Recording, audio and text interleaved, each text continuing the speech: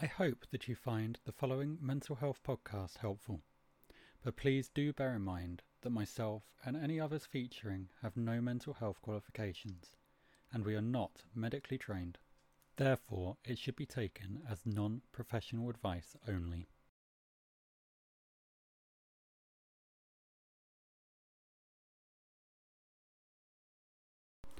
Hello and welcome to You Don't Have to Be Alone, the podcast all about experiences with mental health in hopes that maybe you won't feel so much alone. So you might have noticed, for those that are regular here, that I have not actually recorded in a couple of weeks, maybe approaching 3 now. And that's just because a few different things going on. So I've started studying again, and actually that's going to lead me into an episode at some point on mental health and productivity. So not this one, but one further on. So stick around for that. And also because I've not actually been overly well recently, not in terms of physical health, but in my own mental health. My depression has sort of peaked a little bit recently, mostly because I'm still sort of trying to settle in to how I feel and what, or settle into working and sort of having a bit of a busier life. And I think it's sort of just had a bit of a knock-on effect. So hopefully that's sort of starting to calm down now.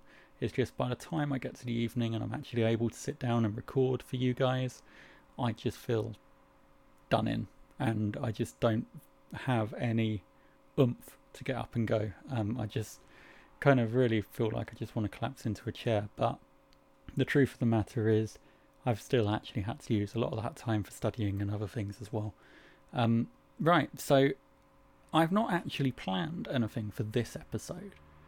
Instead, what I have done is recently I'd been watching, so me and my wife watched this sort of documentary on BBC, which follows ambulance crews around. It's called Ambulance, and it can have its bit of rock and roll with your emotions, I'll admit.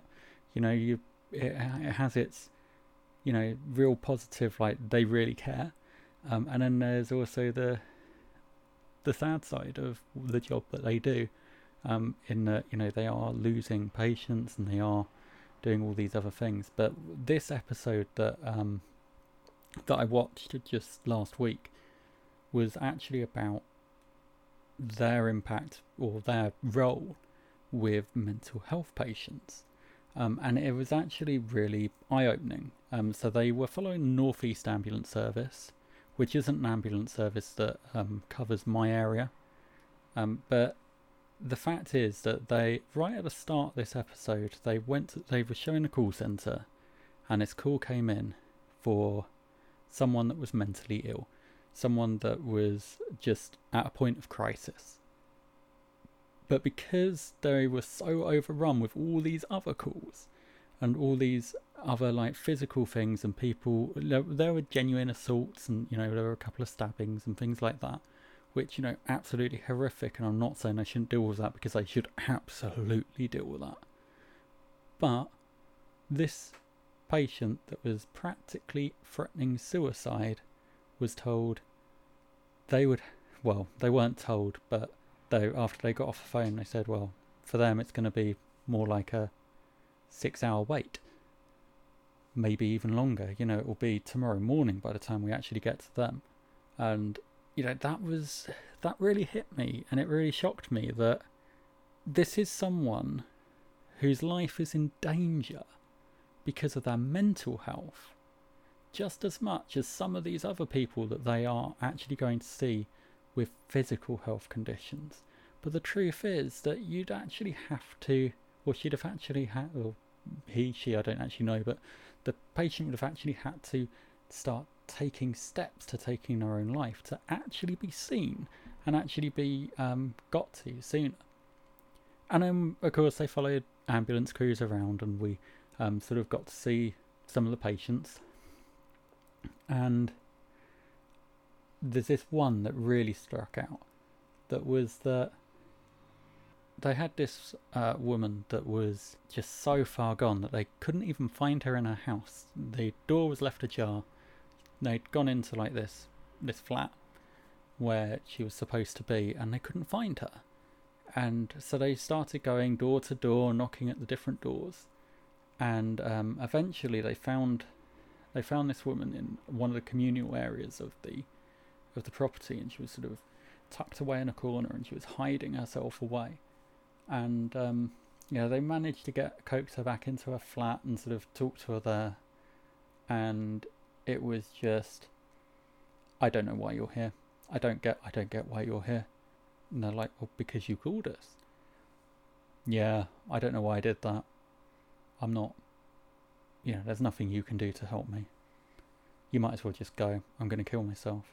Of course, they wouldn't leave because what they were saying, and this is really a hard-hitting subject, and I get that, and if anyone feels at all triggered by these topics, then please reach out to any local organisation you know of, or even reach out to me.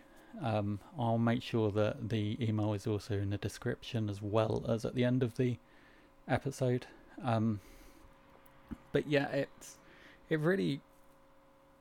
But then they started calling different mental health organisations. So, the obvious fit. She was point blank refusing to go into hospital, and can kind of understand that. It's kind of scary. You don't want to go to hospital and end up possibly being sectioned. But they were saying we're not trying to section you. I don't think you're going to get sectioned as long as you actually get the help you need before you get to that point. But she just refused, and they were trying to find some form of help for her. So they went through to like a local, the local mental health crisis team. They said, oh no, the best bet would be to call social services. So they went through to social services, who said, no, you need to call the crisis team. And they went round and round in circles, and they got absolutely nowhere. And it was so disorganised, and it just made me. In fact, I think the paramedics even said it. If it was her making the calls herself and she'd had to deal with all that, it would have got to a point where she just couldn't deal with it, and she'd think even more that nobody cares, and that's it. What's the point anymore? And there's this big gap particularly in this country, in our mental health. I've touched on it before that our mental health treatments in this country are few and far between.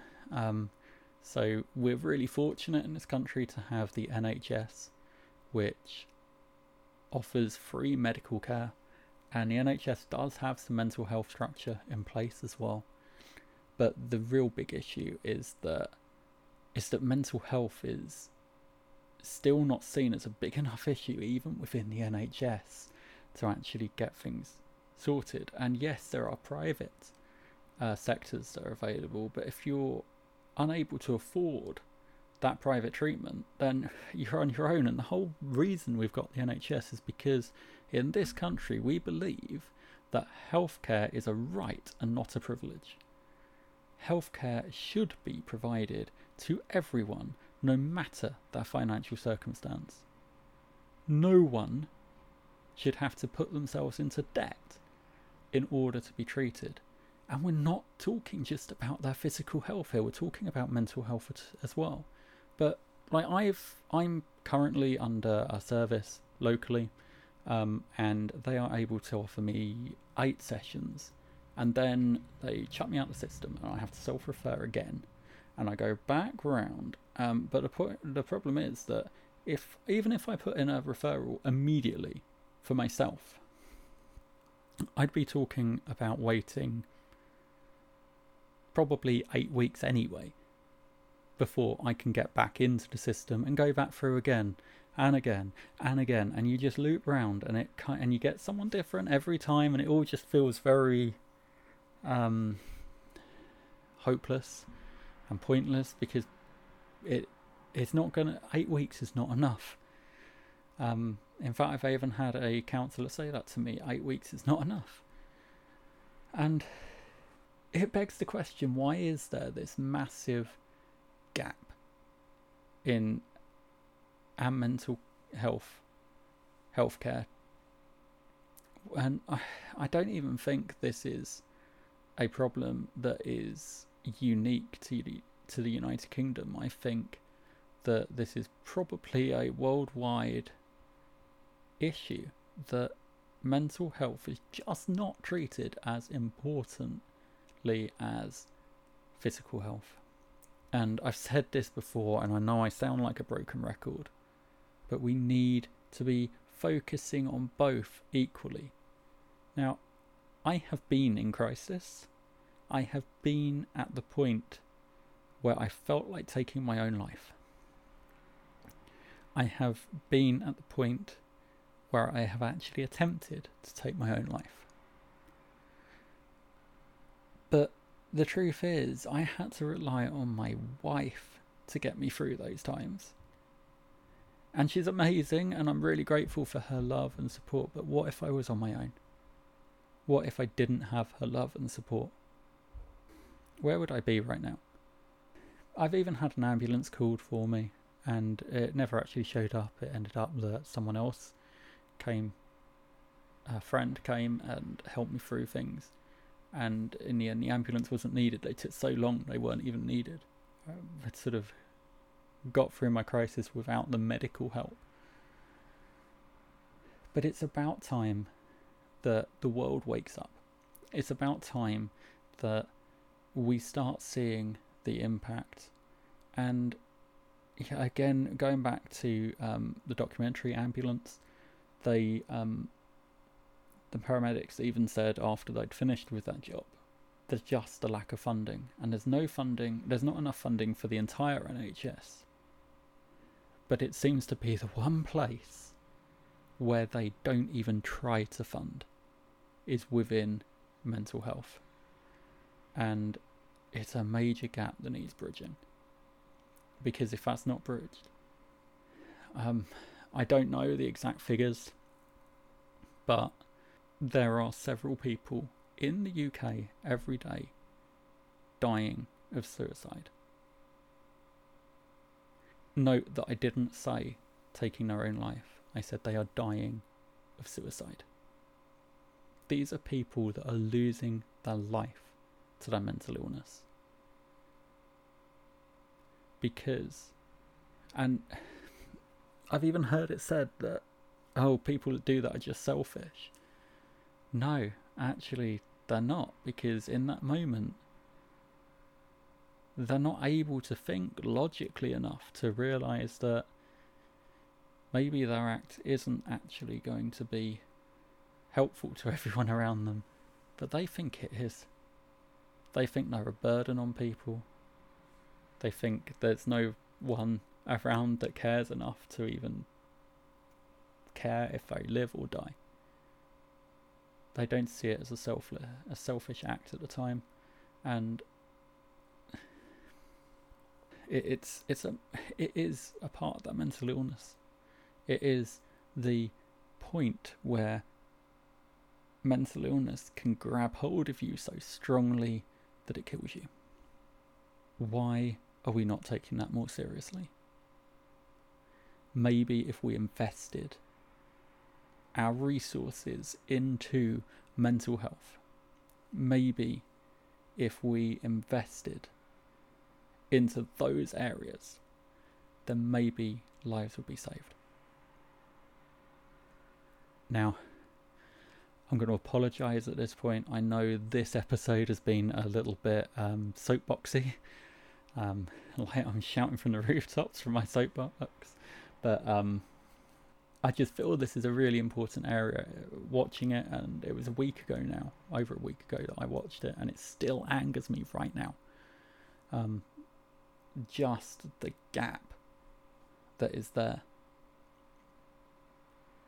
I mean, we could go on to talk about the social issues. You know, people are dying because of people there were assaults and stabbings and all sorts of horrible things going on, and of course the heart attacks and everything. And that's great. Those are being dealt with, and I'm really happy that the NHS is actually looking at that and going, right, we need to prioritise these patients. But prioritising one patient should not be at the detriment of another. Prioritising one patient should not mean that another patient might die. And it doesn't get looked at that way. It does not get looked at as that life from a physical issue is going to be detrimental to this person with a mental issue, because actually that is exactly what's happening. The longer you wait for the ambulance you've called, for yourself, if you're actually able to do that, if you're in the right state of mind to be able to do that, the longer you wait, the longer you feel like they just don't care. And the truth is, the people in that ambulance, they do care. The resources just aren't there for them to get to you quick enough. There isn't the funding needed for them to get to you quick enough. There isn't the funding needed to not even need them in the first place. Could you imagine if, just like we go to a GP for our physical health, and yes, we can go for mental health issues as well, and really important you talk to your GP if you are dealing with your own mental health issues. But if we were to treat mental health in the same way and say there is a particular doctor at your surgery that is specialising in mental health, that you can go to them, you can go and talk to them, and they will be equipped properly to deal with you and your mental health illness. If we were able to catch it at that point, we might even have preventative care rather than reactive care. And we need preventative care for those with mental illness. I've suffered long enough with my own mental illness to realise this probably could have been prevented through talking therapy before I realised I needed it. If everyone at all were given the chance to talk openly, and it doesn't even need to be now I'm not even talking about medical services. If we could be preventative in ourselves by talking to one another, by allowing each other to be open and honest, then maybe, just maybe, we wouldn't need such a big healthcare.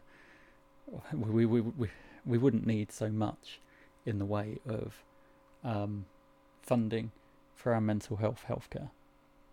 Again, apologies for the rant that this episode has been. I hope that this has, in some way, if you've not related to it, then in some way your eyes have been opened. My intention from this episode going forward, now I'm not entirely sure at the point of recording how I'm going to do this, but I want to find some way of petitioning for better mental health healthcare, and as soon as I know how that's going to happen, I will make sure that I add it into an episode. I'll make sure I add it into the description of this one, and then I hope you'll find that and will sign this petition with me, or petition the government, or however it's going to work. I don't know exactly what I'm going to do yet, but yeah, I'm hoping that you can stand with me in this, that we can stand firm together, that we can actually give mental health a voice. Thank you from the bottom of my heart for listening to this episode. Again, my apologies for the rant. And if you've got anything you want to talk to me about at all, then there will be some contact details at the end of the episode, at the very, very end of the episode. And also, as I mentioned before, email in the description. If you have your own experiences you'd love to share, whether that be privately or whether you'd love to actually come, or you feel brave enough to actually come and speak on the podcast, then please drop me a message and I will get back to you and we can have a bit of communication. If you don't know how to help, maybe you don't suffer with mental illness but you want to know more about how to engage in this space and help, then again, please contact me. I'm not promising I have all the answers, but I can give a little bit of insight from my point of view, and can try and find some way of you actually physically helping if you want to. There's always a route to contact me, and I welcome any contact that you have, positive, negative, anything. Please don't hesitate to contact. And with that said, I will see you in the next episode. Thank you again for listening. You have been listening to You Don't Have to Be Alone. If you would like to get in contact, then please search for me on Instagram at Not Alone Podcast, on Facebook at You Are Not Alone Podcast, or simply email me at notalonepodcast@hotmail.com. That is notalonepodcast, all one word, @hotmail.com. See you next time.